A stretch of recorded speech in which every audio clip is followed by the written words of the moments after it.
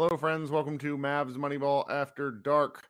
The Mavericks just defeated the Atlanta Hawks on national television, their second straight ESPN and nationally televised game victory, 103-94. Tonight, I am joined by friend of the program, Jason Gallagher, because Josh is still on a vacation. Maybe he may never come back. I'm not sure. Jason, how are you? I'm well. I'm the Trey Burke of this podcast. I Just a little heat up. five fouls. It's fine. To talk about that game, we have to get the elephant out of the room. Just the elephant in the room out of the way immediately. That was, bar none, the worst officiated basketball game I've watched this year. It was pretty bad. And I wasn't even mad at the Hawks because it wasn't like they were exaggerating calls, but they weren't doing it in a way that was egregious. They did it in a way that Luka would do it or anybody else would do it. These refs were just absolutely out of their minds. The Mavericks haven't had a normal. They just need to keep playing non-normal games, and then they're just going to look great. This is two straight who I'm just like, what am I watching? This is like the WWF. Was it your former Slow News colleague who said the Seahawks never play a normal game? Yes, that's Kevin Clark. Yeah, and so it's like that's what these Mavericks are starting to feel like, because all these games are just weird. So if you didn't watch the game, I don't know why, because nationally televised games are always fun. But basically, Luka picked up 5 fouls at the start of the third quarter. Did not play much of the any of the third quarter except for like the opening 60 seconds, and then didn't check in until 8 minutes left, or like 10 minutes left in the fourth. Jalen Brunson also picked up 5 fouls in the third quarter, and the Mavericks were ahead. It's kind of worth noting that they played pretty good offensive basketball, hit a ton of threes, 16 of 36 for the game, and that sort of kept them in it.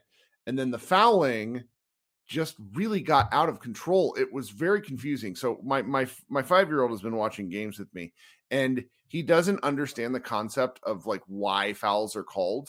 Right. And this was not a good game to explain to him, because I couldn't do it. And so it's just, it was pretty wild. And then, Luka basically came back in the game and the Hawks just could not score on these Mavericks. It was bizarre.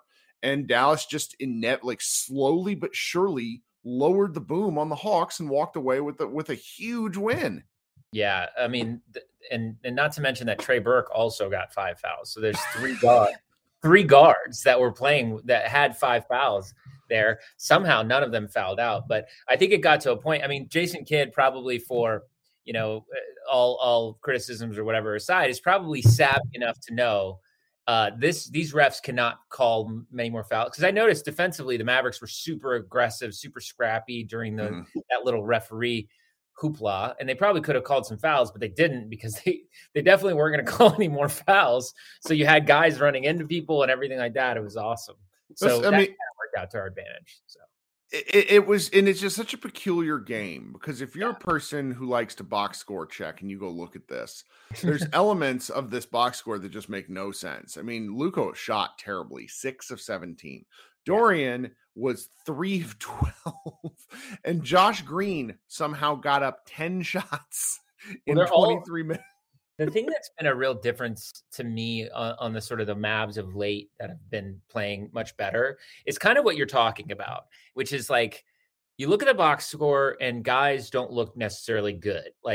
But there's something about what this group is doing that isn't seen in the box score that is so, I mean, obviously it's defense, but like Luka shot terribly, but Luka played amazing. Like, you know what I mean? There was this like simultaneous thing happening. And I feel like that's happening with a lot of dudes on the Mavericks, where it's like, yeah, Dorian didn't look great, but he also played a pretty good game. You know what I mean?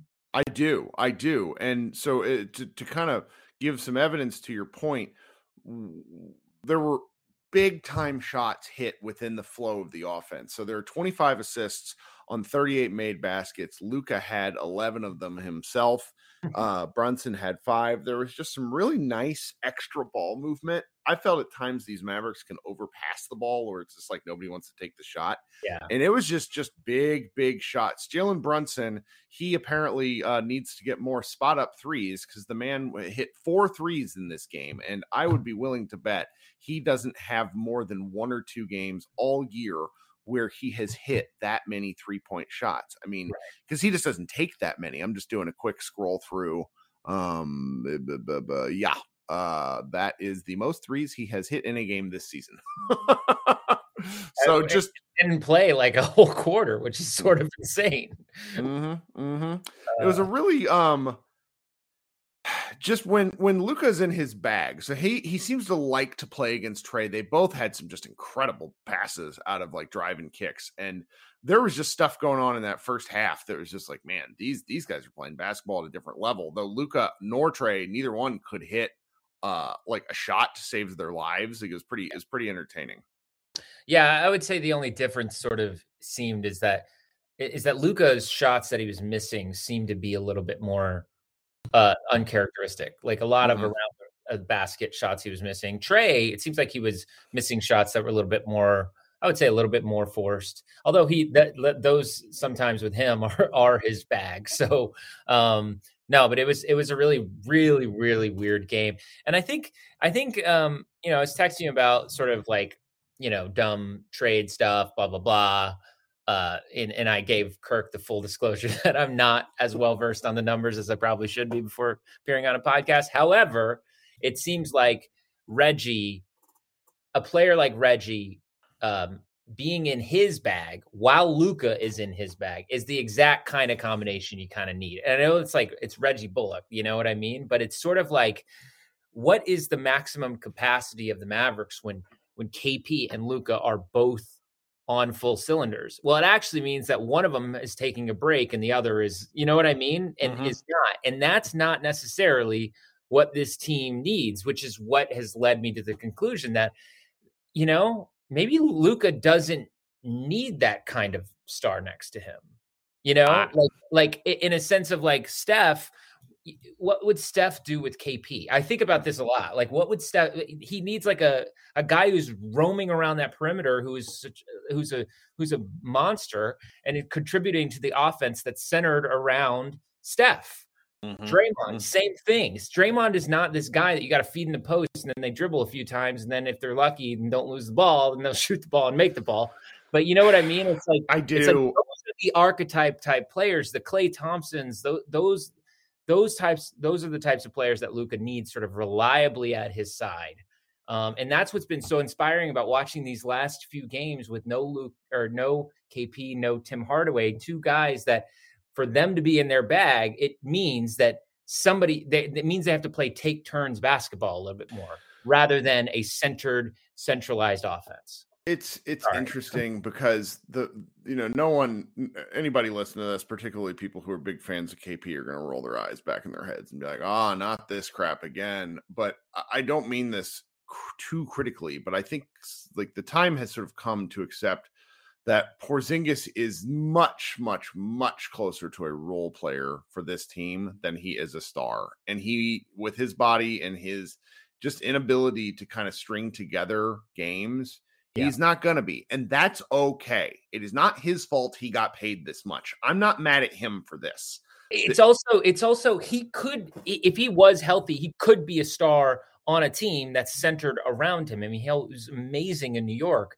But again, I get that there's a world where you're like, oh, maybe that pick and roll, could really mesh nicely together. But I think Luka is just a lot closer, not in style, but in sort of the way that you would frame an offense to Steph. I really do believe it, where it's like it has to be one offense. It cannot be, now it's KP's turn. I mean, how many games have we watched where KP's healthy, where it's like, you got to get KP going early? I don't like it. And it's like, it's just a misnomer. It's unfair to both of them because it places one on a pedestal closer to Luka, and it makes him look bad. And it's also not the style of play that you're going to play down the stretch. So why even do it? Why not start the game off playing within the flow of your game? When we went to I recently went. I keep bringing up Golden State because they're just a fascinating offense to me. We went to the Warriors game. Nobody plays like them, so yeah, I get it. Yeah, but I got the privilege to sit next to JJ Redick, my colleague / boss. I don't know how you want to rephrase that, but he was just fascinated with the Warriors offense. And it's like, I don't know if I've seen a more centralized offense around a human being. And hearing Draymond sort of talk about that idea that everybody is out there to exist for Steph, whether the play call is even for Steph is such a centralized part of that. And that's where I think like Luka has sort of that's the offense that needs to center around Luka. And even when sort of Jalen has to take over, I don't think the offense changes that much. Like the other role players are kind of doing what they normally do anyways. It's the KP thing that's really just sort of a wonky thing. So I think between Tim, who again, like, this is no knock on either of those players or necessarily, but I think that it's hard to get them within the flow of this offense and it make I don't see it I feel like we've seen the maximum version of that. You and I have talked about that a million times. We've seen the maximum version of this offense and it's clearly not good enough. So we should try something else, Well, I'll tell you where it does matter, where Porzingis does matter, is if he's not a star, he's a very solid role player who adds things. And that these Mavericks are getting by with just it's a combination of Dwight Powell, Dorian Finney-Smith playing some power forward, and then Marquise Chris is nothing short of insane to me. Because Maxi Kleber is missing time again, and I know Maxi's probably like your least favorite Maverick on the team, which... You know what? He does that phone thing is really cool, guys. It's very cool. I bring him up though to talk about like the Mavericks big man depth is just putrid, despite having 1,000 of them. It is wild, and how their defense has sort of, upheld, whether through zone or whatever it might be, is sort of miraculous. And it helps that the perimeter defense has been pretty solid. Mm-hmm. That's helped a lot. But yeah, no, it has been. I totally agree. It's not like the worst thing in the world. We don't trade KP, but I'm just sort of like thinking about what is it that Luka actually needs. Sure. Is it actually Kristaps Porzingis? And I kind of jokingly texted you that how the Sixers are in like the like with Ben Simmons, they're just like, if we get any piece back, it's an upgrade. I don't think that we're there with KP, but I am sort of like, if we get guys that I don't even need a player as good as KP at this point. You know what I mean? I just need like sort of somebody who can play within a flow of that type of offense, and that's kind of where I'm at. But someone who can play with Luka Doncic, who has come out of the woodwork and played like the guy that we had kind of hoped at the top of our dreams this summer, is Reggie Bullock, who tonight poured in 22 points on 6 of 10 3-point shooting. And he's just been outstanding in these 3 February games. I mean, it's truly nuts. He is 15 of 34 for the month, which is just preposterous. It's like I told someone he makes me believe in the gambler's fallacy, because he shot so badly and now he's just swung around almost entirely it's crazy. And watching how he relocates is really impressive. And it's like, you watch Curry a lot, and like Curry's biggest skill that no one, like the people who don't watch a lot of basketball don't understand, is Curry's ability to like move without the ball. And like Bullock just always goes to the spot where Luka can find him. And I've really enjoyed that sort of sense of shot making that's happened. And it's, I tend to overreact to everything all the time. Like that's just my state of being. And for some reason, I just always thought Bullock was going to swing around. Like I checked through my tweet history just to make sure I wasn't like demanding on a trade for him like November 15th, which, that's a thing I would do. But it's just, I'm really glad to see, because, I think it's honestly a volume thing. Having him and Tim on the same team wasn't going to work, because he needs to take like 8+ threes a game. And that's where he's going to start hitting. If he's taking 3 threes, it's like, it's just, there's no value in him. Does that make sense? Yeah, no, totally.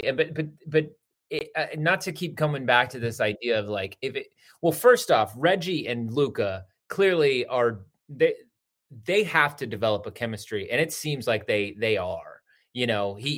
Luka, and I'm sure Reggie has his spots in the way that he likes to shoot. It's a spot up, but it's a little bit of a step. Like it's a little bit of a, there's got to be some sort of movement. And he is awesome. He's just like, he and Luka have found some sort of chemistry that I don't think was I don't think it was there at the beginning of the season. And that takes a little bit of time. But to go back to it, and the reason why I didn't mind Reggie, because I was kind of with you. I thought he was going to find it eventually. But if he didn't find it, you just plug in another guy who can shoot at there, and the offense stays the same, all this stuff. That is my continued, issue with some other people on the team. Yeah. Well, I mean, it's to a certain degree, we're all kind of tired of watching the same group. I will say, like, one of the things I'm curious about, and this is where, I don't know, you and I maybe need to discuss this offline. Like, I was having a problem. I've had a problem with Jason Kidd's sort of passivity in the first half of games, these last 2 games, where he stands there with his pockets. Like, somebody sent out, I think I'm too old for this. I think this is an Arthur meme, but it just a guy, like, he has his hands in his pockets a lot, does a little Jason Garrett stuff. And then in the second half, they really started working the refs. And I don't want to be a refs guy, but I need Kidd, and he did it in the second half last game, and he did it in the second half tonight, where he kind of coached the hell out of them. And I get that there's like a time and place for that. I think Rick kind of micromanaged this team into the ground. Yeah. But watching, like, at some points, I would love it if Kidd were a little more active. And it's kind of just, it's interesting to watch, because I cannot believe he didn't challenge that 5th Luka foul. Like, yeah, that's insane. That was insane. I don't know what he was thinking. I think generally what you're talking about, the overall demeanor, again, you and I have talked at length about our issues with Kidd so we're just talking strictly with what it is you're talking about here, which is the passive demeanor.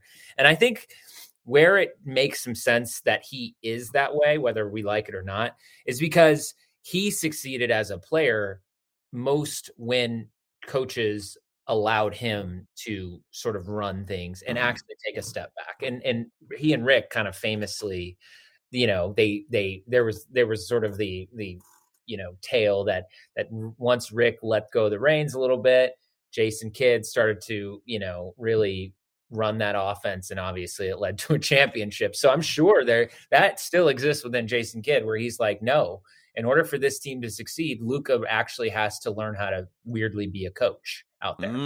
Well, go ahead.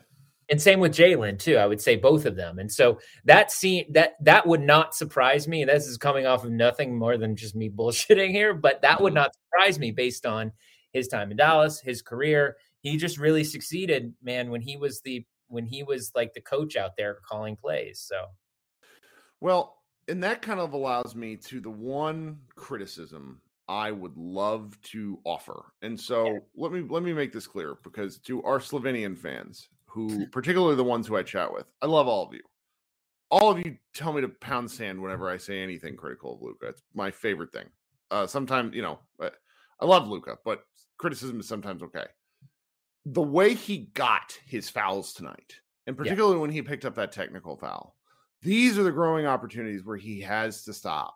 He just has to stop. He asked not to talk to the media tonight, which I don't remember him ever doing that. He did that? Yeah, that just happened. It's on Twitter right now. And so my question, or my thoughts are, it's just like, he is 22. He lives in this simultaneously very difficult position of probably not being old enough and mature enough to deal with the weight of the world on his shoulders, while having the weight of the world on his shoulders. And these sorts of games, these opportunities, I'm just going to phrase it like this. It's a learning opportunity for him to stop this stuff. Part of why he doesn't get calls is because he talks all the time. And I have one woman who sent me a message just like, you got to use this. He's going to talk all the time. I'm like, then he's never going to get the respect that he deserves. Like that, you can't show up the refs all the time. He's right most of the time, but that's not how the world works. Yeah. You have to kind of, you have to save it, and this is where kind of my criticism of Kidd comes in. I need more Kidd defending of Luka in real ways. Like, get a technical, show up the ref once, make a statement. I don't think Kidd has any technicals this year. He's lost a bunch of challenges. Like, I want to see that because like Luka cannot do this alone. Does that make sense? I completely agree with that criticism. And it's one of those criticisms that it's like, you don't even necessarily blame him because he's so young, right? But it is a thing he has to learn how to do. And the way he can learn how to do that is through the means you're talking about, having a more vocal coach who's willing to get a tech for you. I also think, in sort of listening to all these athlete interviews on and offline, I mean, they talk about it all the time, the importance of having a really strong, heady vet on a team who can tell you when you need to calm the hell down. Yeah. And I think that we've talked about it before, but not having JJ Barea there really sort of, that's what you're missing when you don't have him. When you don't have that like really, really strong veteran presence. But I completely agree with you. He can't be doing that. And it's so ironic too, that us as a Dallas fan base is seeing this and recognizing this, and how like, us complaining about the refs was sort of the downfall of us in the mid to late 2000, obviously like, to hell with what's his name with Bennett Salvador. But once you kind of get to a place mentally where you realize you cannot do anything about the refs, you play better. Yeah. I mean, and we've seen that. And Dirk would literally say that. He would say, like, if bad calls goes your way, you can let it affect you emotionally, and that will affect your play, and that will affect the rest of it. And it will actually compound onto itself because it'll piss off refs. They're human. They're going to get pissed off if you cuss them out every day. Yep. And frankly, even if you just stay in their ear. 2011, Mark Cuban shut the hell up. Dirk was just playing through whatever, and that was the toughest team I've ever watched. Well, and to Luka's credit, the fourth quarter he controlled the game. The giant killer he hit, the floater, was just like his willingness to let this stuff slough off him and continue playing like it didn't happen is one of the things that makes him so great. I'm just bringing this up purely from maybe let's not get there and let's kick the shit out of the Hawks on the front end.